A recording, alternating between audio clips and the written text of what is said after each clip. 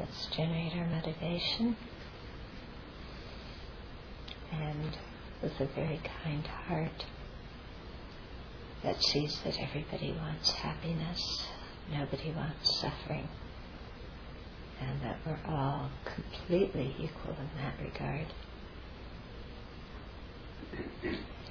Then let's shed this self-centered thought that's always thinking me, I, my, mine.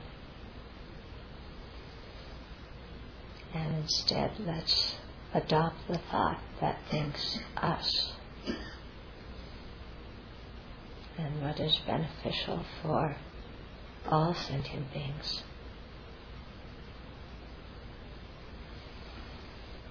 And we'll find that as we do that, as we release the self-centered thought, that we're actually much happier, and the people around us are happier as well. And if we extend that thought even more, the thought wishing to benefit others, then it culminates in the bodhicitta wishing to attain enlightenment for their benefit. And so let's cultivate that thought and think that we'll listen to teachings on Vinaya in order to set a firm foundation for the rest of our practice to enlightenment.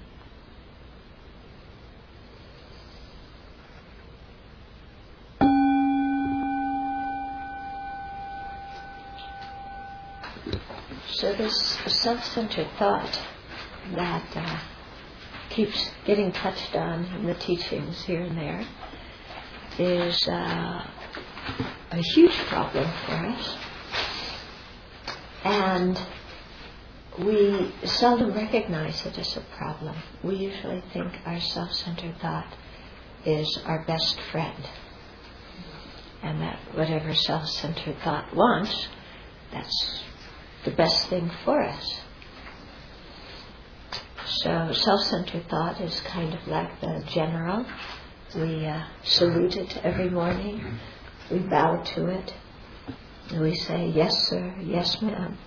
And we do whatever it thinks. And meanwhile, it leads us to a lower rebirth.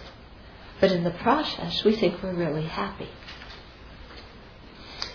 Because self-centered thought is always saying, oh, do this, do that. You feel good if you do this. Go here, go there, get this, be this and that.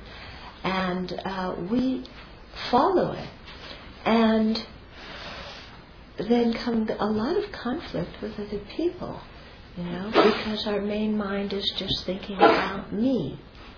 What's good for me? What I feel like doing. What I want. Yeah. You know this mind?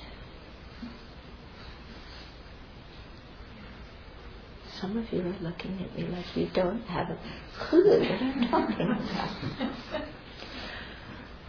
Maybe you don't know the self-centered mind, but it knows you. Okay. And the self-centered mind, it's what it makes us extremely ego-sensitive. So any little thing that is done by anybody else, we take so personally. Oh, this comment was meant especially for me. Of course, somebody was making it to a group of 300 people. They were criticizing me. And, everything. People don't say good morning to us the way we like people to say good morning. People do, any small thing. And we instantly interpret it as an affront to us. And they did it deliberately because they don't respect me. Who do they think they are? So there's a very strong sense of who we are. And then interpreting everything in relationship to me. And we think this is objective reality, because after all, we are the center of the universe. And we assume that everything we interpret is actually the way things exist, because I'm the center of the universe, so everything I think must be right. I mean, how could I possibly be wrong? So then we kind of knock around life a bit. Wondering why people just don't shape up and do things the right way, which is the way I want them to be done. Because if I think it, and I think that's a good way, then it must be the right way, and everybody should always do that. And if they aren't, then they're just plain old stupid. So, what I think is right, my way of doing things is right, what I want is the way things should be. And then we wonder why we're unhappy. And we wonder why we have problems with other people. And we never consider that, somebody else having problems with us might sometimes be due to our behavior, or our words, or our attitude. We never consider this, because we think everybody should kind of adjust themselves to me. And if I'm in a good mood, everybody should be in a good mood with me. And if I'm in a bad mood, the whole world should stop, and come and cheer me up, and pat me on the back, and give me words of encouragement, maybe a hug, how about some attention, unless it's on a day when I don't want any attention, and then everybody better know that they need to read my mind and not give me attention on the days I don't want attention, but to give me attention on the days I do want attention. And it's everybody else's responsibility to know when I want this and when I want that, and to act accordingly. Right? They don't have any needs, they don't have anything, but they should just suit everything according to what I happen to need, what I happen to want. And then when people don't, we get furious at them, totally furious. You don't appreciate me, you don't love me, you said you love me, but you're not doing this, and I want you to do this.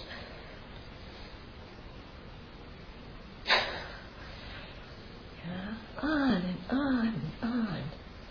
And, we really wind up quite miserable and go through our whole life in this kind of confusion and, getting angry and then growing up and being very bitter because nobody seems to appreciate us and do what we want. And so we grow up very bitter, and the whole time it's the world's fault, because the world doesn't get that I'm the center of it. And if other people just really understood I was the center, then they would act appropriately. Then everything would go very well. Right? Right? Yeah. So we think this as an individual, I'm the center of the universe. Then if we're a member of a group, my group is the center of the universe. Americans, we have no doubt at all, we are undoubtedly the center of the universe.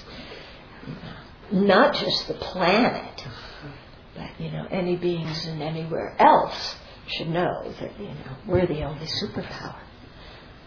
And, people on Mars should just recognize that, They're going to be our 51st state. Canada, you lost out. That's what you get for not appreciating us. Okay? So we just have this thing, as we look at life from this, it's this teeny periscope called me, coming up and out, seeing just a little bit. But we think we're seeing everything. And then we wind up actually being quite unhappy. Do you have people that you're in conflict with in your life? Oh, some of you are really great. Yeah.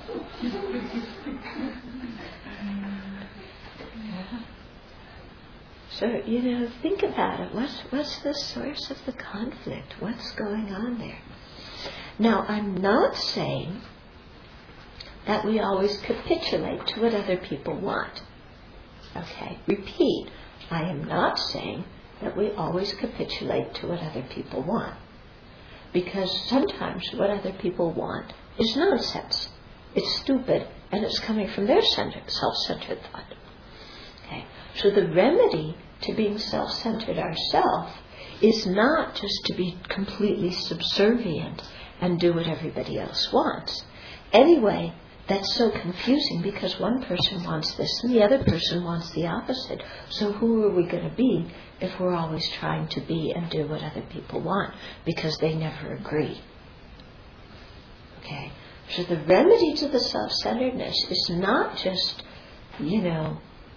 throwing everything out and behaving like a puppy dog, doing what other people order.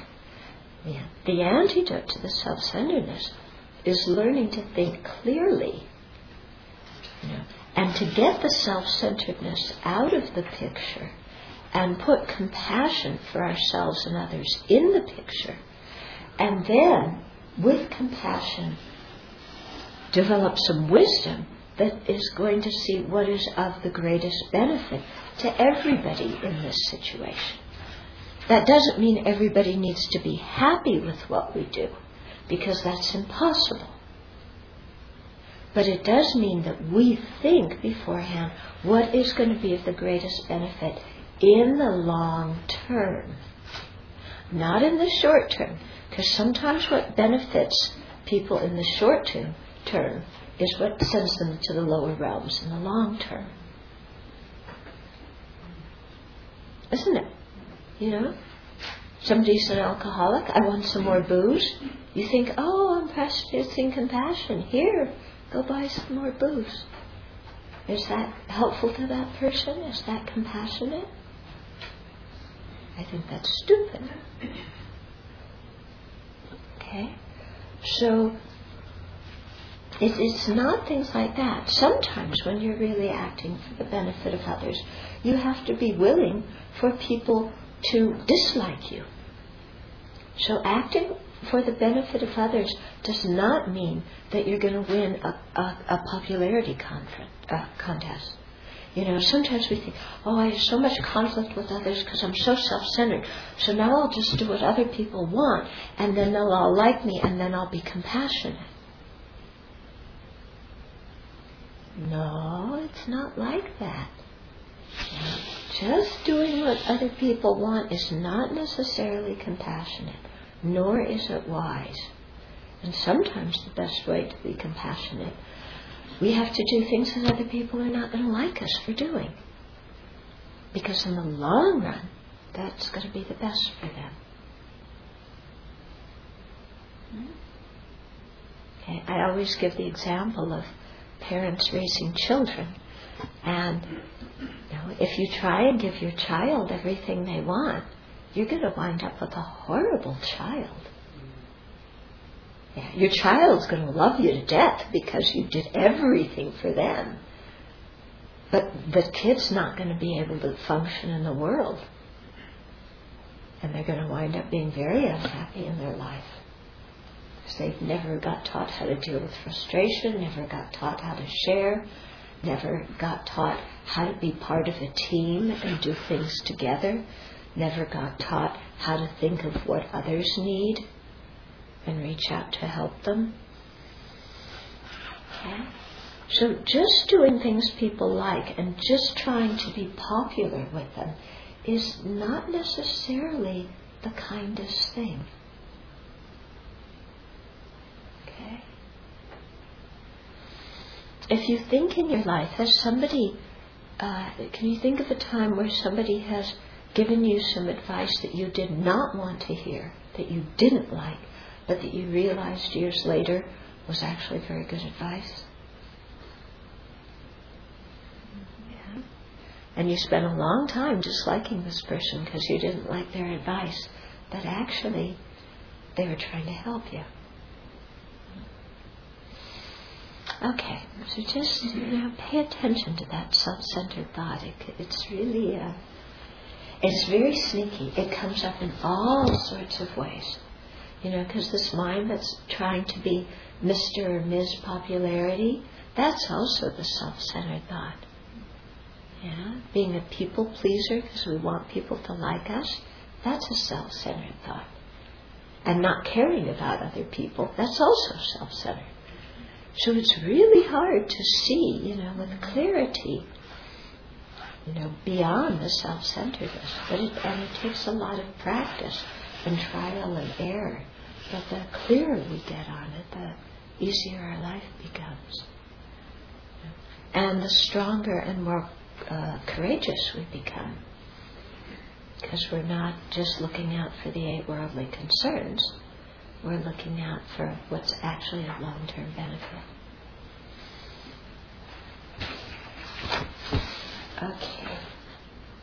So there were a few other things I wanted to talk about changes that we undergo when we become a monastic.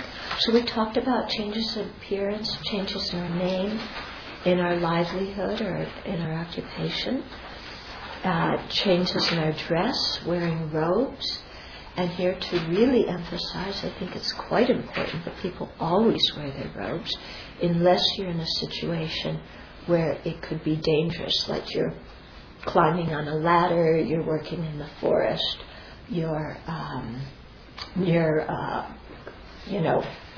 equipment, electrical equipment, where your robes could get stuck in it, in some kind of tools or something like that. But when you go to town or wherever, you go to see your family, wear robes. Because, although I must say, the first time I went to see my family after I ordained, I didn't wear robes, but that was because my teacher told me not to. I wanted to. And he said, "You be California girl." I said, "I don't want to be California girl." He said, "You be California girl." And it was actually quite wise, because my mother would have started shrieking and gone hysterical in the middle of LA International Airport if I had arrived in my robe. So, I followed his instructions. That was quite good. But, and when I went into China, I put on some maroon pants. And then after I got through the customs, I put on my robes, and I wore my robes as much as possible so that all the Chinese soldiers could see that a Westerner appreciates Buddhism. Of course, I got to meet some of the Chinese police. They were so friendly. They came looking for me. They wanted so badly to see me. But that's another story. Okay, but wearing your robes is very good. Because when you wear your robes, it keeps your mind in remembering what you're doing. When you put your robes on in the morning, you think these are the robes of the Buddha. I'm following in the Buddha's footsteps. And so you remember your ethical conduct. You remember how fortunate you are to be ordained. And I've even noticed around here, even when we sometimes put pants on because of work, our mind changes, and I watch people lose mindfulness just because their clothes is different, even they're still here at the Abbey. Can I tell them what you did? I was looking out my window one day and somebody's driving a car kind of around there, here. And there's Venerable Tarpa in her pants sitting on the hood of the car.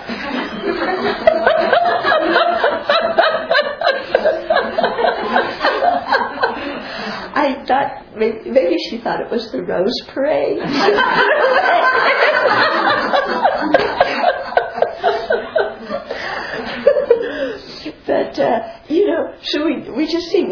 about it afterwards. And, just how, by putting on different clothes, our mindfulness goes sometimes. So it's very, very helpful to wear our robes at all times. Okay, then how we receive food is different, We are deliberately making ourselves dependent on others. Now, at the time of the Buddha, the monastics they went on Pindapat with their alms bowl. They do not beg. Okay, this is a mistranslation saying that monastics beg or they have a begging bowl. It's an alms bowl. There's a big difference. When you're begging, you're going around saying, gimme, gimme, gimme. When you're on alms, you're just standing there, and if people want to give you, they come up and give, but you don't ask. As Buddhism spread to different countries, sometimes the climate, sometimes the societal values made it difficult to go on Pindapat. And so, therefore, sometimes people brought food to the monasteries, and the monasteries began to cook the food. Or sometimes, like in China, the monasteries, many of the monks and nuns didn't want to be in the cities because there was always a lot of politics going on, and they didn't want to get involved with the bureaucracy and the emperor and this stuff. So they went to the countryside.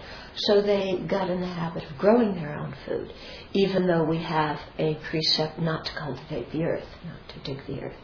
But they did that for a particular reason, and, who wants to be involved in politics. Yeah. So you'll find within the different Buddhist traditions different views and different ways of doing this.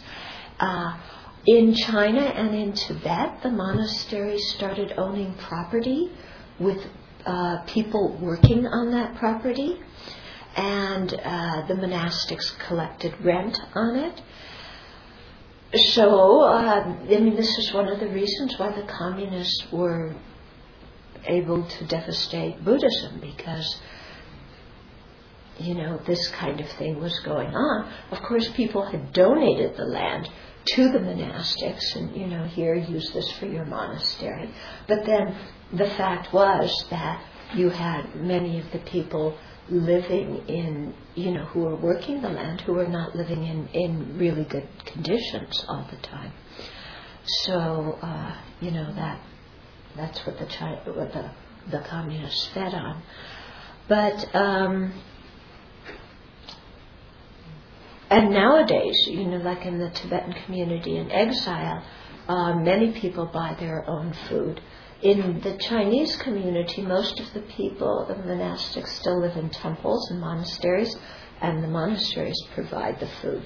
Sometimes you will find individuals living on their own, in which case they handle the money and buy the food. But I think as much as possible that we could make ourselves dependent on others. It sounds weird to make ourselves dependent, but what it does is it really, first, it teaches you to be satisfied with what other people give you. Second, it teaches you to really appreciate others, and their kindness. And third, it gives you a feeling of more responsibility to practice well, because you see that the people who are donating the food have worked very, very hard to earn the money, And we're sitting up here with the luxury of practice, and they're holding their jobs in town, working very hard, and then out of the kindness of their heart, either bringing food or offering the money to the group nearby who shops and offers food. Okay, so it makes you really feel more responsible for being mindful when you eat, for practicing well, and not just going through our life the way we so often do as people in the West, which is, well, of course there's food, and of course there's lots of food, and I can get anything I want, and I can get as much as I want. Yeah? Where even in other countries, and even in our own country, that is not the case for everybody. Okay, so it really helps us appreciate the food and where it came from, and appreciate other people and their kindness. Yeah? Have you ever been without food? Have I ever been without food? There was only one time where supplies got very low here at, the first year we were here. But just as they kind of got very low, somebody came and brought food. Yeah, so and even when they were low, it wasn't like we were totally out of everything. We could have cobbled together some cans of stuff. Yeah. So, and I think doing that really helps us instead of the mind, I want this, I want that. Really learning to develop some satisfaction. Then another thing that changes is our lodging, where we live. So the Sangha they're not actually allowed to live in the same place with lay people in the same room. The fully ordained people have a precept not to stay more than 3 nights in a room with somebody who isn't fully ordained. But it's very much emphasized the importance of living in a community, simply because it's quite difficult to keep your precepts when you're not in community. And if you ordain and then you're living on your own in a regular old place, it's very easy to keep on doing the things you were doing as a lay person. Now, some lay people, don't have a lot of distractions, but, most people have a TV and a this and a that and the other thing and a car and, and so it becomes quite difficult to really develop that simplicity in lifestyle. So that's why it's highly recommended to live in community. Also, we're not allowed to sleep in dangerous places. Yeah, the Sangha should not sleep in dangerous places because our precious human life is quite valuable. We need to protect it. And especially with bhikshunis, they're not allowed to live with bhikshus or, in the same building or with lay people, because again, it's just too easy for romantic relationships to start or for, discipline to get quite sloppy. Similarly, monks are not allowed to stay in a room or in if there's an apartment. If you're a guest, there can't be just women in the apartment. There has to be another man. So that you're always somehow protected in that way. Because otherwise, things happen and then people wind up in trouble. So you really pay attention.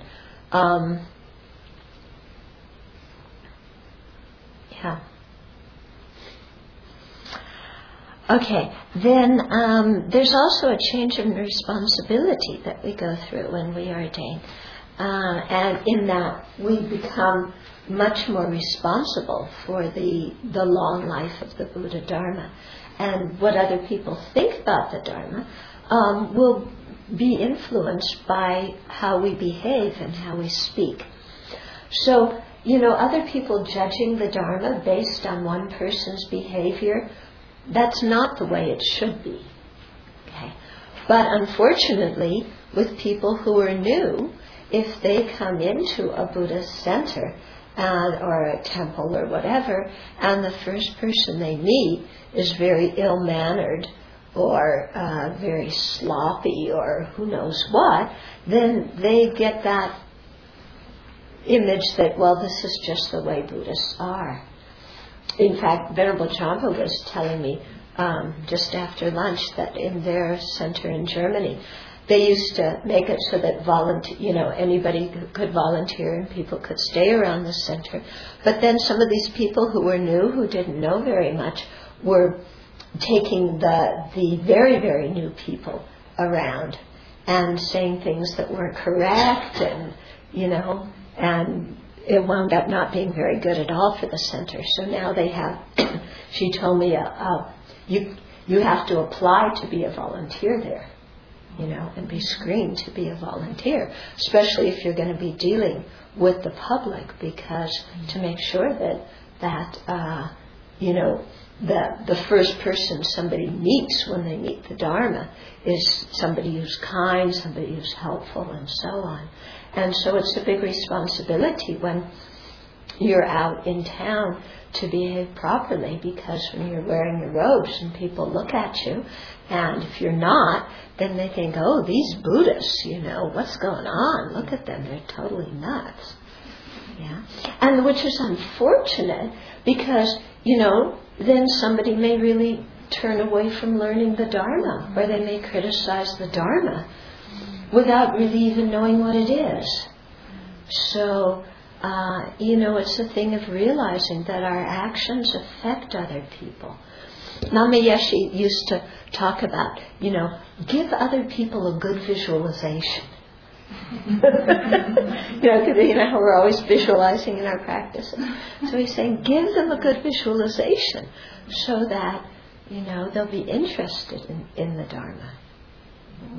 So this goes for lay people as well, but as monastics, of course, you're much more conspicuous.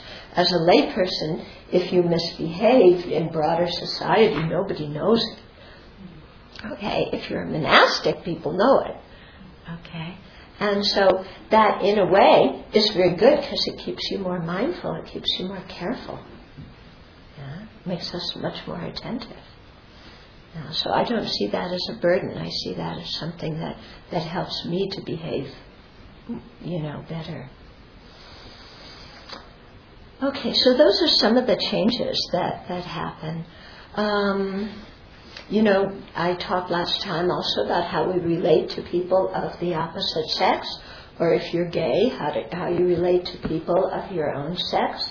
That has to change when you get ordained, because you don't want to be really near and very close to people where sexual attachment could develop, or where a very sticky, gooey emotional relationship can develop. So also in a monastery, they don't. You try not to develop like little cliques, and you try not to develop a best friend. Every once in a while you see in a monastery, a couple of people who are really close, and then, even they're the same sex, and they're not gay, but they're just very, very good friends. And it doesn't lead to smooth functioning in the monastery if you have two people who separate themselves out as being really good friends, who always talk together, who always eat medicine meal together, who always take walks together. It doesn't give a good feeling to the entire group. So we try and, all of us have needs for emotional intimacy. That doesn't go away by changing clothes, We have needs for emotional intimacy. But we try and develop that emotional intimacy in a very different way. And so it's not just with one special person that we trust with everything, because that very easily could lead to some kind of sexual involvement, and leads to breaking precepts. And also, like I said, it's not good for the community. But you learn in the community to be more transparent about what you're feeling, and to trust other people more in the community, and to be more open. And then you find that, you can be close, you can be intimate with other people, but it's in a different way than you used to before. I remember when one laywoman came to help at a Sangha event, and she made a comment to me after some weeks, and she said, I'm so used to, when I'm in a group, hooking with people and hooking into people, but I can't hook these people, And she wasn't even aware of how much she had that habit to hook people and get into some kind of sticky, gooey, emotional, intimate something, until she was with a group of Sangha and realized, no, that's not the way we relate to other people. Yeah? We try and be, much more balanced. And of course, sometimes you're closer to other people than this. You're closer to this one than to that one. Or if you have a problem, you're more inclined to talk to this person than to that person. That's quite okay. But I'm talking about when we get these cliques, a little couple forming, or you get some kind of gooey, sticky relationship, and it's not healthy for our own practice or for the community. So we learn to be intimate in quite a different way, where you share, and you can still share very openly. And in many ways, you're much more open with people than you were before. But it's without the stickiness. Yeah? Because actually, in fact, to do the deep kind of work on ourselves that we're doing on a spiritual path, to be open to work with other people in that way, the stickiness is going to be a huge hindrance to doing that. Yeah? Are you getting what I'm meaning? Yeah? So you can be very, very close, yeah, but it doesn't have this possessiveness and this. You learn to work with your emotional neediness. Yeah, you learn to work with it. Of course, it takes time. It takes time, years, yeah. But you learn to work with it, and you learn how to be close to people in a really healthy, mutually beneficial way. So it can be quite nice. And then you really see people in the community change. And we've seen that in our community, haven't we? Okay. Then I thought what I'd talk about the rest of the session.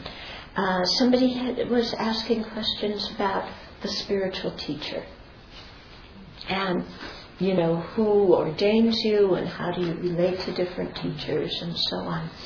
So this, the whole topic in general in the Lam view about Lamrim, about a spiritual teacher, is a very difficult topic. It's not one that's easy to understand. And especially in the West, I think it's quite hard for people because we often put people up on pedestals and then we tear them down. And, you know how we have sports heroes and movie stars, and then we tear them down, and politicians, we tear them down. Everybody, we put them up and then we tear them down. So that kind of habitual way doesn't work very well to have a good relationship with a spiritual teacher. Having a very idealistic view that idolizes them isn't so healthy, and then trashing them also is very detrimental to our practice because it makes us, step away from the Dharma. So His Holiness talked about three kinds of spiritual teachers. One is our Vinaya teacher, one is our Bodhisattva teacher, and Bodhisattva practice teacher, and one is our Tantric teacher. Okay, so your Vinaya teacher is the one that's going to teach you about the Four Noble Truths. They're going to be the person who gives you refuge and precepts, or if you take monastic vows, they give you the monastic vows, they give you the Anagarika precepts, okay, so that on that level of precepts. Your Bodhisattva teacher is the one that introduces you to the Mahayana and teaches you how to generate bodhicitta and practice the 6 far-reaching practices. Okay? And then your Tantric teacher, and they give you the Bodhisattva vow too. Then your Tantric teacher gives you Tantric initiation, and depending upon what class Tantra it is, they'll also give you the Tantric vows. Okay? So, in Tibetan Buddhism anyway, we can have more than one teacher. It's perfectly all right. I think Atisha had 147 teachers, something like that. He had quite a number. Because you want to learn different things from different teachers. And some teachers specialize in one topic, but not in another. So you learn this from this teacher and that from that teacher, and so on, okay? And we're the ones who choose our teachers. Yeah. Nobody says to us, oh, you are my disciple that I've been waiting for forever. If they do, be careful. Okay? Yeah?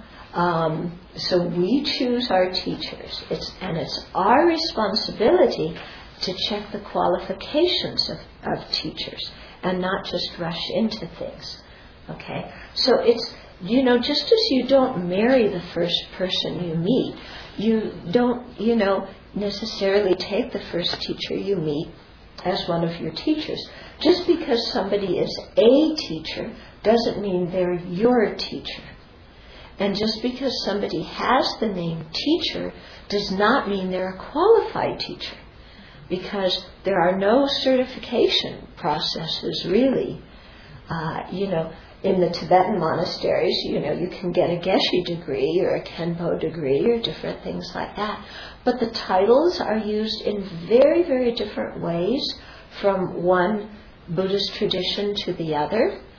And sometimes people give themselves their own titles. Sometimes their students give them titles.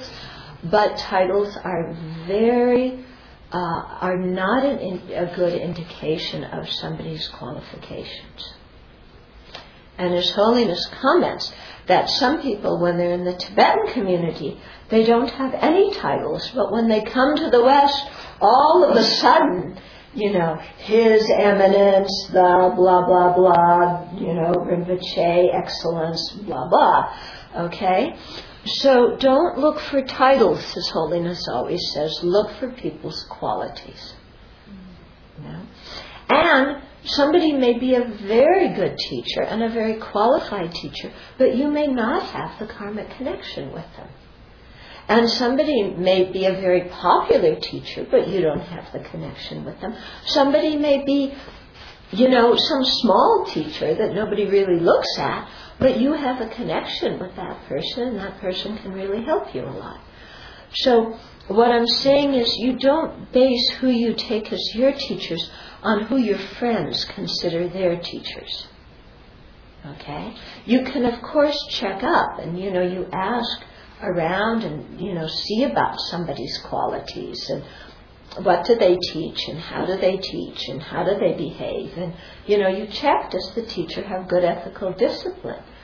Do they have some meditative experience? Do they have some wisdom? Have they studied the teachings very well?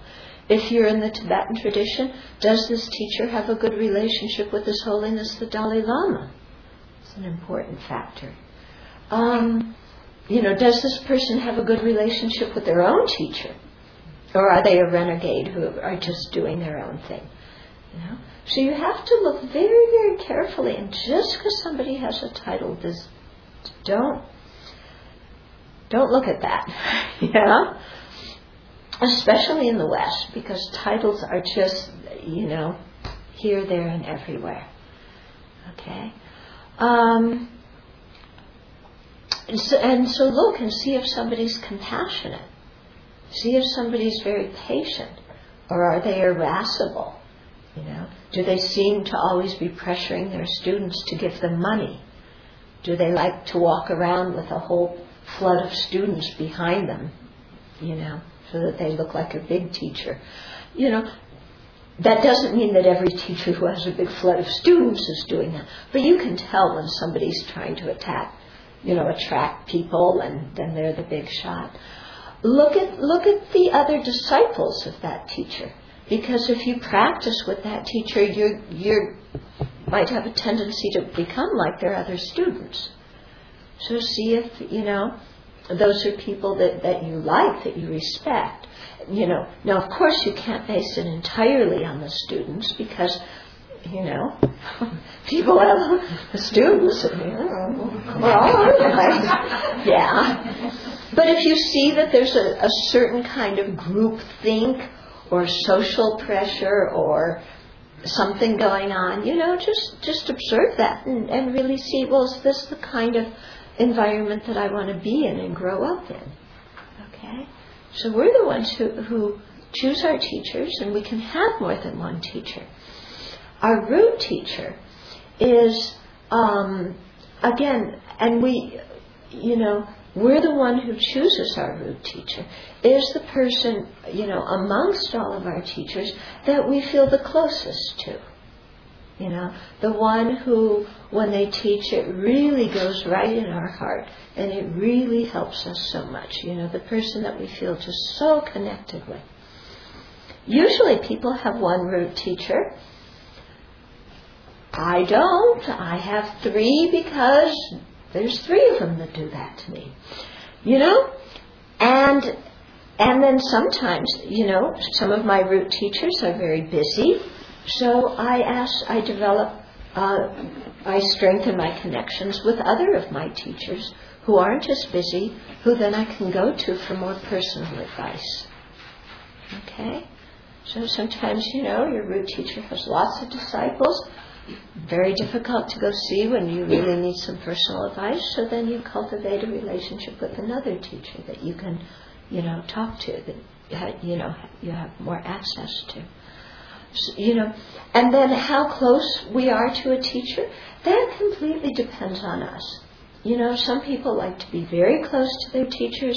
Some people don't like to be close to their teachers. Some people like to serve their teachers. Some people don't like to serve their teachers. So a lot of it's going to depend on somebody as an individual, how the relationship turns out. Because we're the one who kind of indicates our interest in studying with somebody. We're the one who, makes appointments to talk about, personal things. So, that kind of it develops in that way. If you're living in a small community, you're going to have more personal attention than, His Holiness Dalai Lama. It's going to be very difficult to get personal guidance. Okay? So, it works out quite differently for different people. There's not one simple way, to go about it. But the main thing is that we really check out a teacher's qualifications very well before taking that person as our teacher. Okay? If we take precepts or refuge or a tantric initiation with a teacher, then that person becomes one of our teachers. Of course, many people in the West, they take a tantric initiation and they have no idea even what it is, and they're brand new to Buddhism, and they don't even know what's going on. So I think that is kind of a little bit different case. They still can respect that person and consider them one of their teachers, but they don't have to really develop the relationship afterwards if they were totally new when they did. But they don't just disregard that person afterwards either, because that person did help them in the Dharma. Okay? So the person who you have tantric initiations from does not have to be the person that gives you your monastic ordination. Okay, the person you take bodhisattva teachings from does not have to be the person that you receive your ordination from. So they can be different people.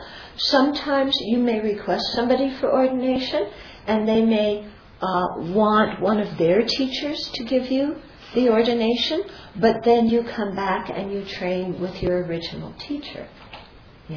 For example, in the Tibetan tradition, His Holiness ordains many people, but then those people are expected to go back and do their training and study with their own individual teachers in the monasteries or nunneries. Okay? So it works, it's very different. Each monastery is different, each teacher is different, each tradition is different. You can't make one size fits all. In the Chinese tradition, they used to have only one ordination every year, And everybody who wanted to get ordained that year went to that temple.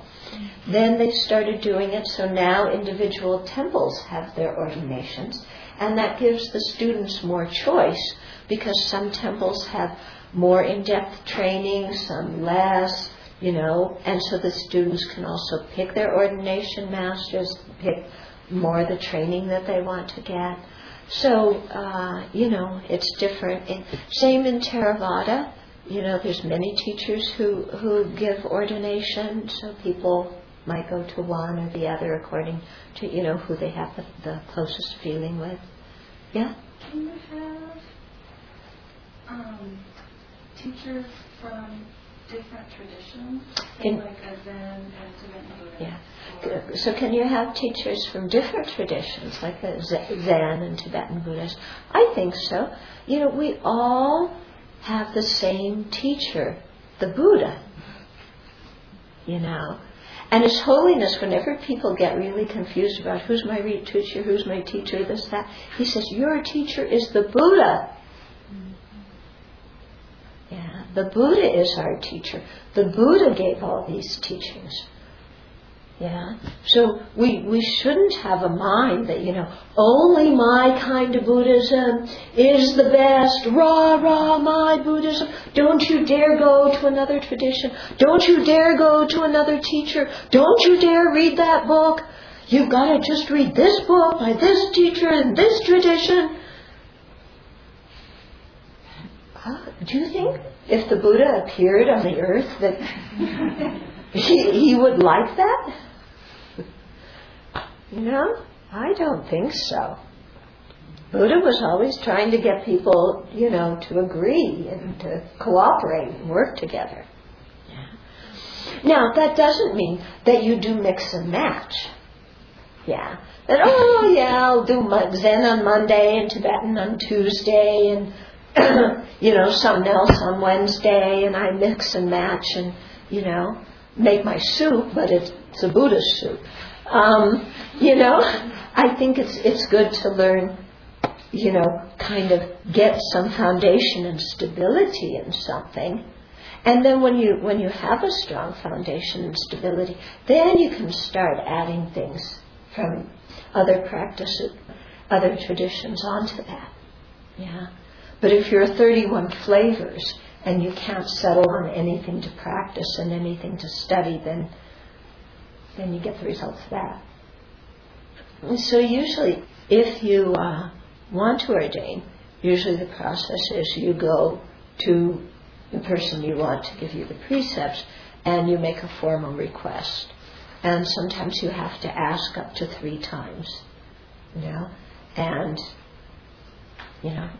then the teacher, will, if they don't think you're ready to do it right then they will help you to create the causes and conditions and to get the next, get a lot of preparation. But again, here it's very different too. With the Tibetans, they have the view that it's better to be ordained one day in this degenerate age than for your whole lifetime at the time of the Buddha. That's the view of a lot of Tibetan masters. And so their philosophy is, you want to ordain? Come, we'll ordain you. Okay. And also because in the large monasteries where they do a lot of debating, you need a lot of people for that educational system of debate to work. So they like a lot of people to ordain.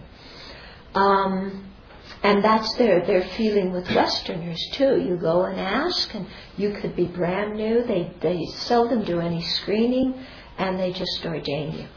And then, of course, you're left to float afterwards. Yeah, usually if you ordain somebody, that teacher has a commitment to help support you financially. At least to make sure you have room and board and clothes and so on. But often when Tibetan teachers ordain Westerners, we are not their priority. The Tibetan monasteries are their priority.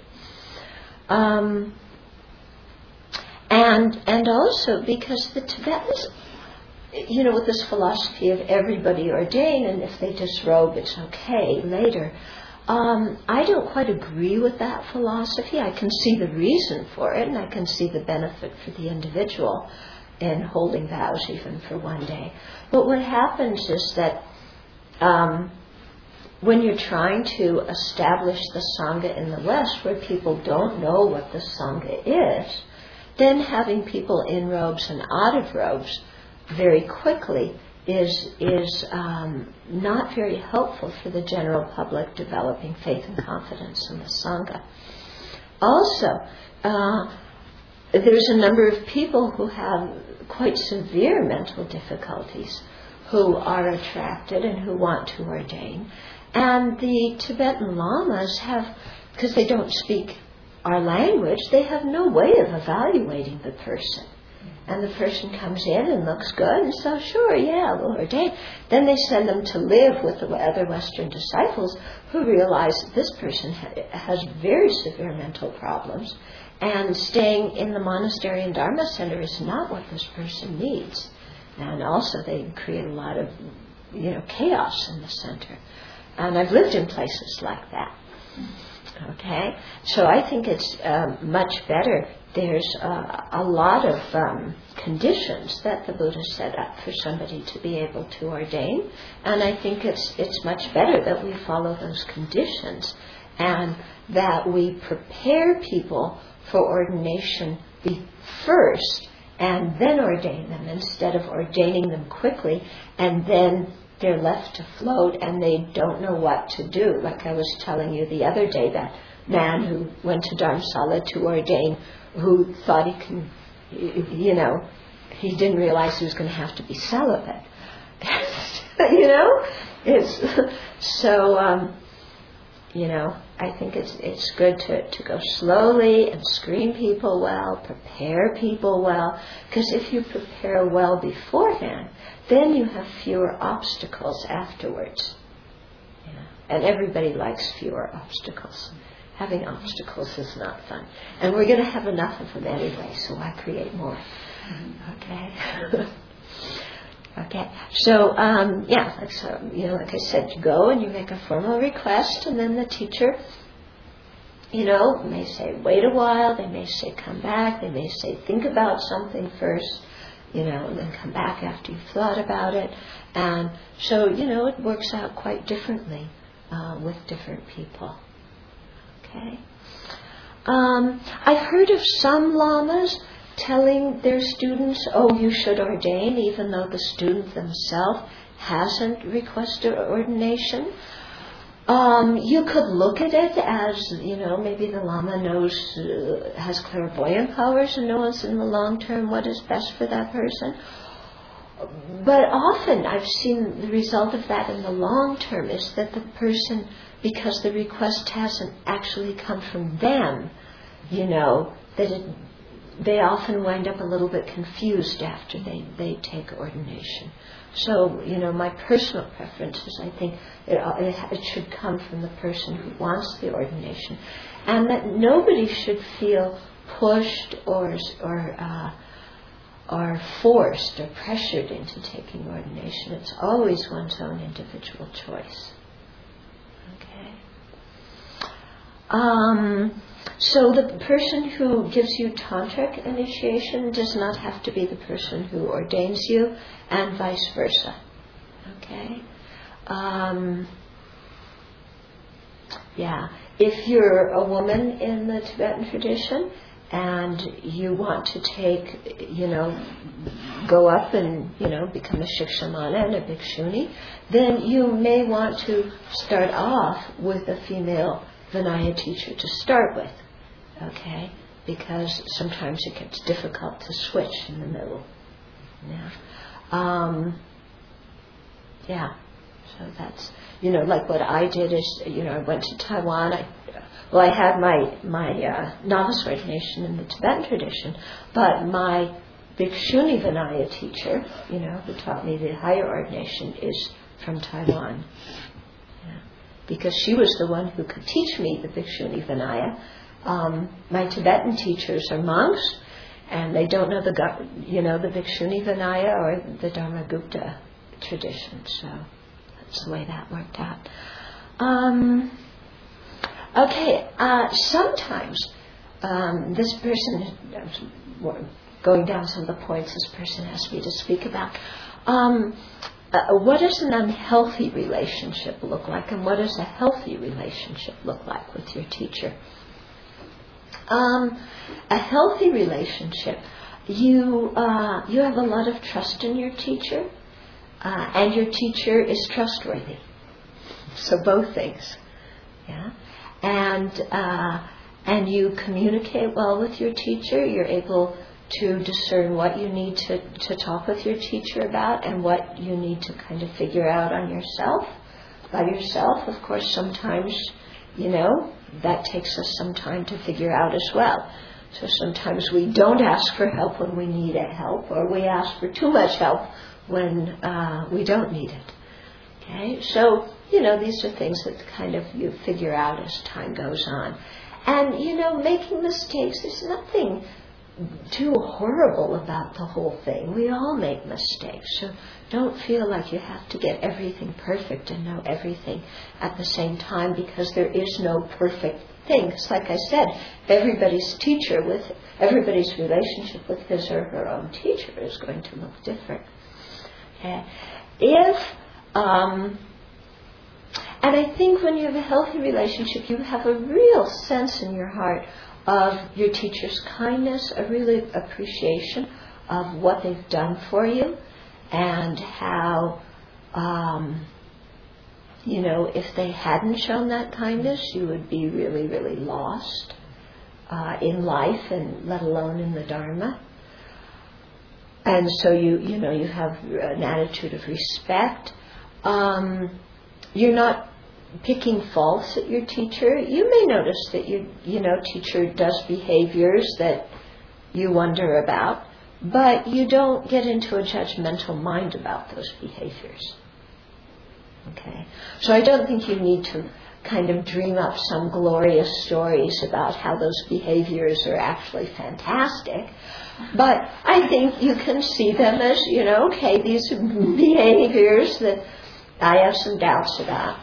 And then just think of it as, well, my teacher is showing me what I look like when I act that way. Yeah. And if you think like that, then that helps you learn from seeing that behavior without dreaming up, some crazy story about how it's really, some glorious behavior. Are you getting what I'm saying? Yeah. Unhealthy relationship, if your teacher is embezzling money from the center, I would say that's unhealthy. If the teacher is sleeping with their students, I would say that's unhealthy. If the teacher is coming on to their students, that's unhealthy. If a teacher is really controlling and manipulative, I would say that's unhealthy. Of course, in many of these situations, it's quite difficult because you don't know kind of what's the part of the teacher and what's the part of the student. Because sometimes the teacher may be trying to help and the student just has a lot of resistance, or the student just has a lot of judgmental mind and they're projecting all their garbage onto their teacher. Other times, the teacher really isn't behaving appropriately. And the student is like, well, maybe they really are the Buddha and I should just help them to do this.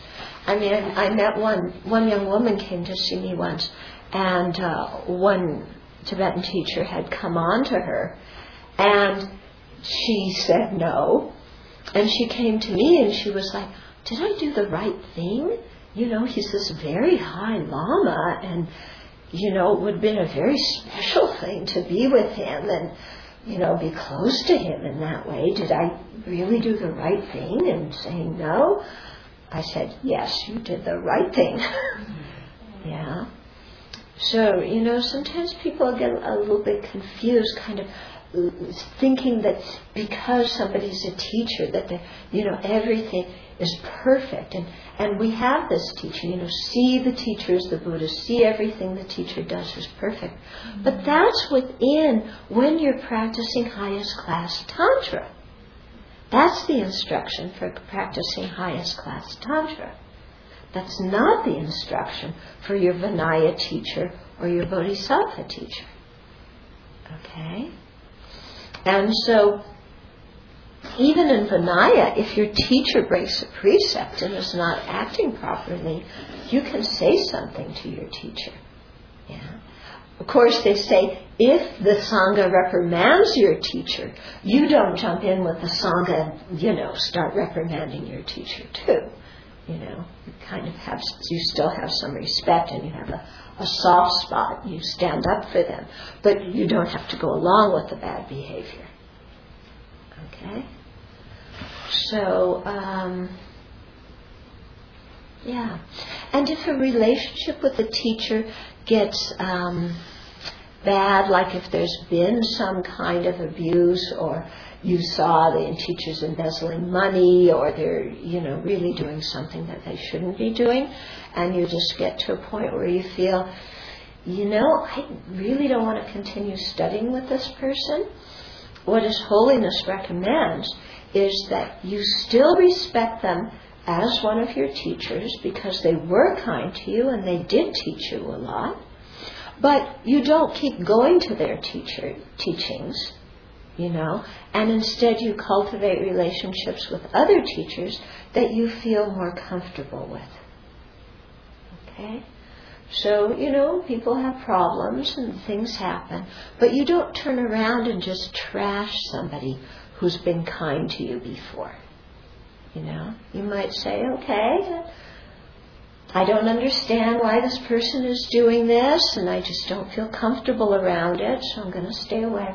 But I really appreciate what they did do for me, even though I'm not continuing to develop the relationship. Okay? So there's a few minutes for questions about this.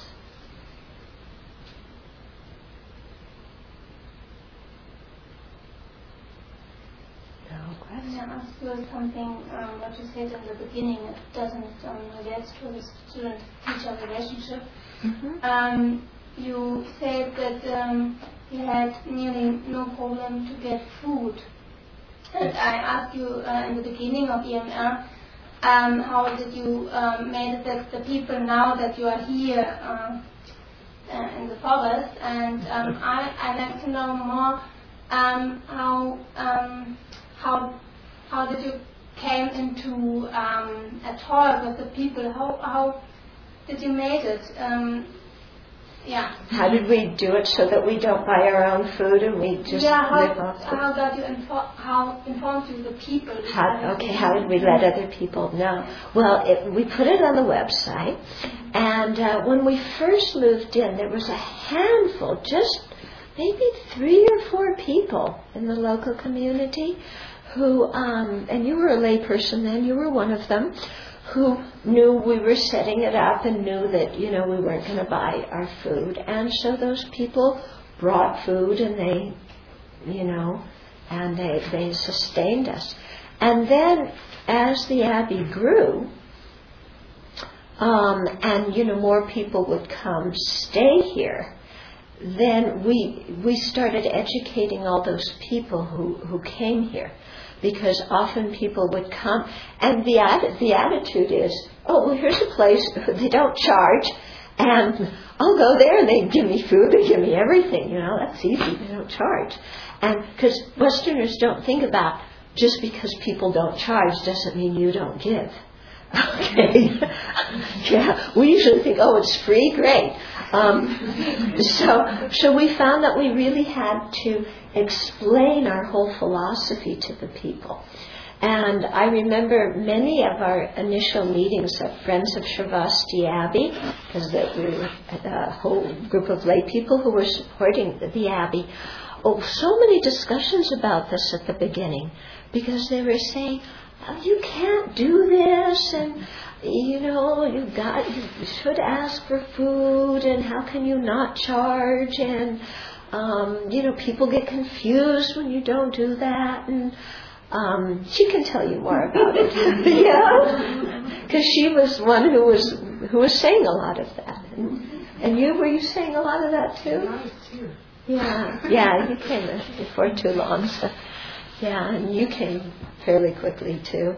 But she had a lot of resistance and was remembering the meetings and, just having to explain again and again, we're not going to charge.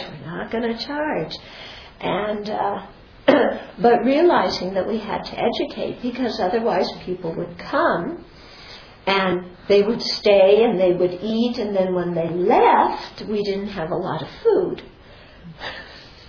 Actually, that happened the first winter. Yeah, that was a very interesting time.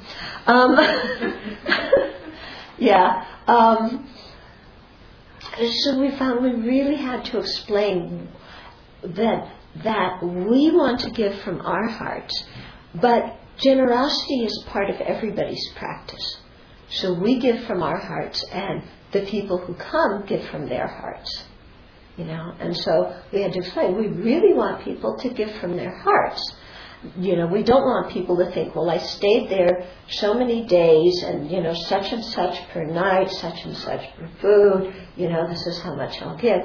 But instead, okay, if I give, I'm supporting the community and I'm enabling the place to exist into the future, because there's some people who come here and they don't have a lot of money and they give what they can. And that's fine with us.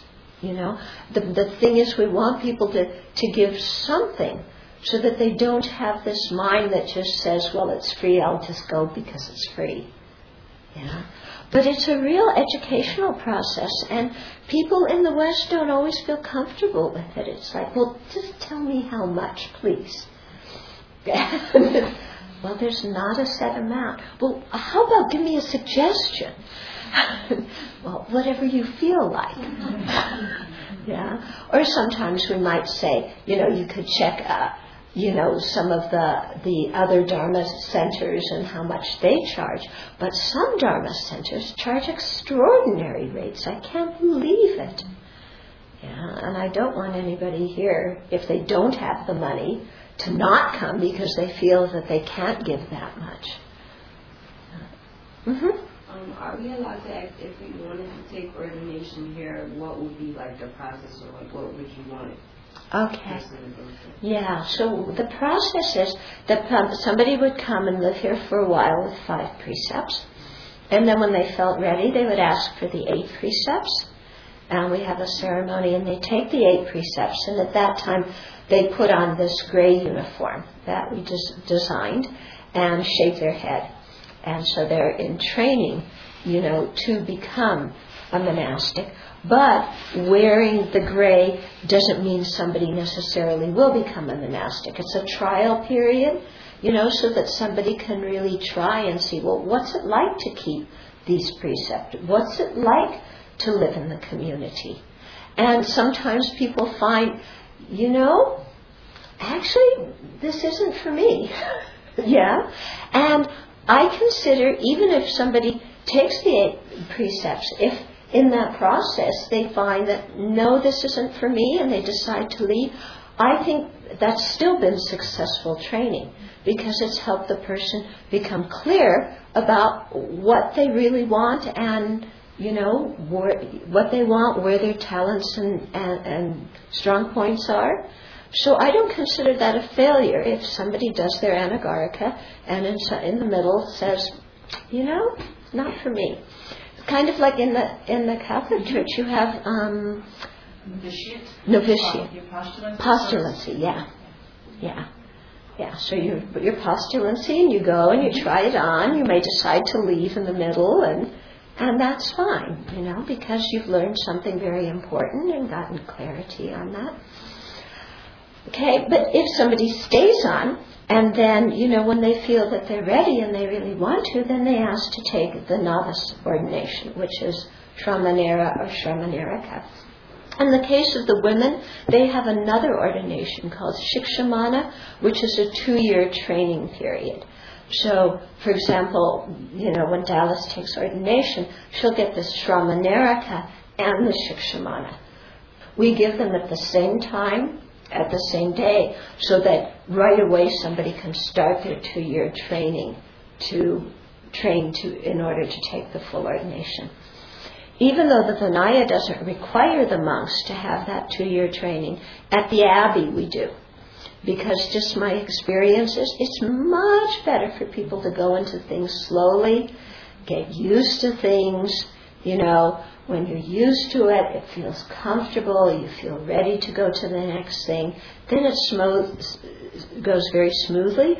Whereas when somebody's very excited and, I want to take the full ordination right away, then, sometimes it's, afterwards they go, whoa, yeah. Okay, so then somebody comes, they usually keep the 8.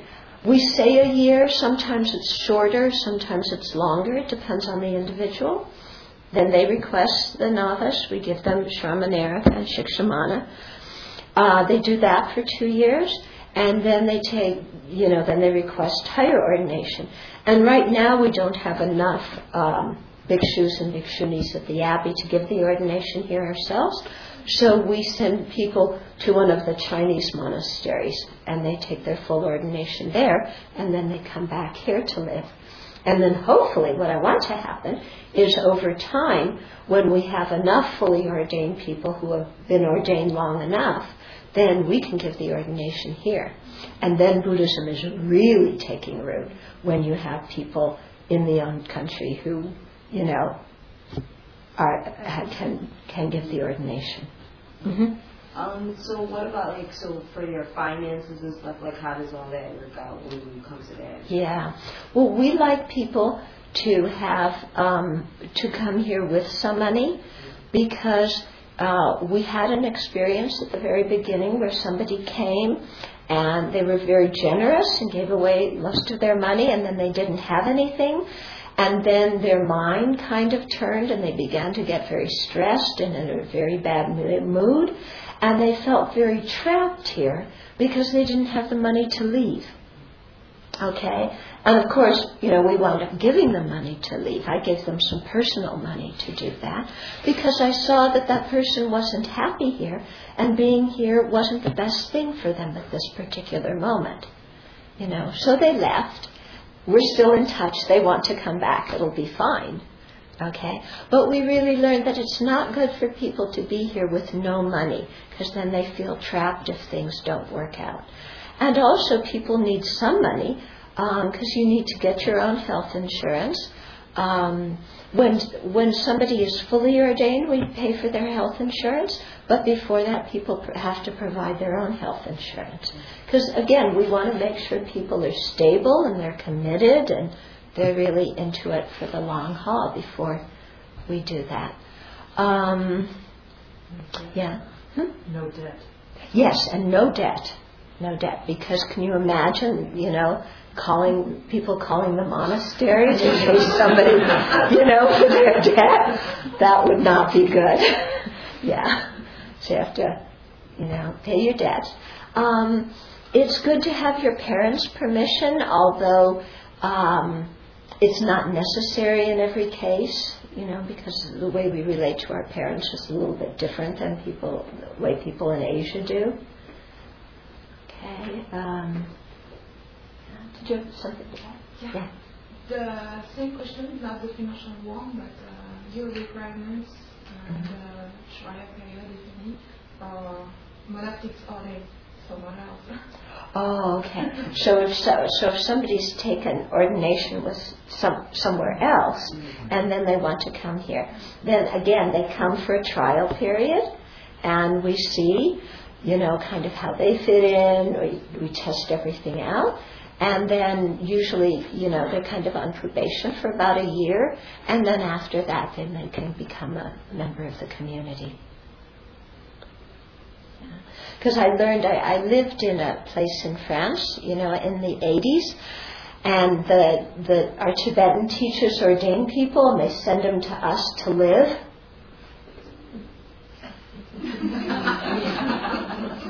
I will not do that again. It doesn't work. It just doesn't work. And we had to take everybody There was no probationary period, there was no trial period, and it just doesn't work. So the Catholics have a lot of wisdom in the way they've set things up, and I've talked to a lot of Catholic nuns, and I've learned a lot from them. In terms of the, I guess, requirement or certain things that would not allow you to get ordained. I was reading today that one of those things is, and I'll use the wording in this book I was reading, is being crippled, or I'm guessing having a disability, or having a severe illness, or another thing was being albino. Would prevent you from ordaining. So I just wanted to ask. Okay. So the one about being albino, because in India everybody is dark. So I don't even know if they have albinos, but I know somebody who's albino who's ordained. That one it is held to real strictly now. The reason, if somebody's quite ill or if they're crippled in some way, is that it makes it very difficult for them to participate in community life. Yeah, and so it's difficult to participate, and then other people, instead of being able to practice, they have to take care of you, and then you also have the thing at the time of the Buddha of people who would ordain just so that they could get free medical care and get somebody to take care of them. And in the Chinese temples, they talk a lot about this, at least when I went, because they would have people who were old, their kids are grown, their spouse died, they want to get ordained because they want to have a place to live the rest of their days where, they can do a little dharma, and then other people will take care of them. And most temples won't allow that, because then it becomes very difficult for the people who want to really engage in study and practice. Now, of course, if somebody's ordained and then they get quite ill, or they get in an accident and they're disabled or whatever, then you definitely take care of them, because they're part of the family. You don't kick them out, you take care of them. But that's why you have to be careful about who comes in, especially in this country where medical expenses are so high. Yeah, and you really want to make sure people are taken good care of if they're sick.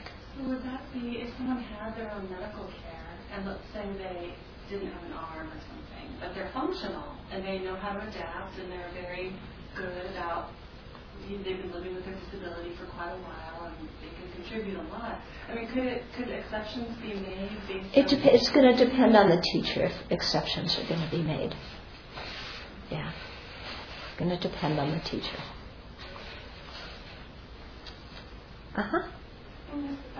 With the subject of medical insurance, does the other have a group health insurance coverage? No, we don't, because we're just a handful of individuals, so to get a group policy is quite difficult. At one point there was somebody who was looking into that, trying to do some research about Sangha things, but I don't think it went anywhere. It kind of fizzled after a while. So some people have private insurance, some people are on Washington State Basic Health, which is a program for people who don't have minimum income. But, it's not always easy to get on that program because they only have a certain number of people, and so sometimes they close enrollment and so on. But I think it's only fair, if people ordain, it's only fair that they have to have health insurance. Because otherwise, somebody gets hurt, then what happens to the monastery? The whole monastery could go under, And so, we let people come here as a visitor who don't have health insurance. But I think if somebody's going to live here, they really have to. Otherwise, it's too dangerous for them and too dangerous for us, just because of the crazy way our country is. Yeah, I wish it were different. After you took the incarnation, where did you live and who was your role model? Okay, after I took the Shuni ordination, where did I live? I went back to India, and so I was in India for a while, and then I got sent to Singapore, and then I went back to the States, and went back to India, and then went back to the States. And who was my role model? Well, my Bhikshuni Vinaya teacher was. But I had a situation that I wouldn't recommend to other people. Yeah, it was quite a difficult situation, often living on my own, and, I wouldn't recommend my situation to people. One other thing is, when people are lay people, we often recommend that they come to the Abbey many times before they actually move here, or they come for a visit for, if they live far away and they can't come many times, that, we set a discrete amount of time that they're going to come and stay here. Because we've, again, found it easier sometimes if a person comes and goes and they get to know the community over time. It's like Venerable Targa, before she moved here, you were 10 times, yeah? Coming and going. Yeah, and you were back and forth visiting. Venerable Champel's experience was different. He actually worked here and lived somewhere else for part of the week and stayed here for part of the week. And you told me that was very helpful for you, instead of just moving here directly into the, things, to be away for part of the week and here part of the week. So everybody, is very, very different how they are. Yeah, and the actual procedures, it's fine-tuned according to the individual. But ask some of the other venerables and see what their experiences were.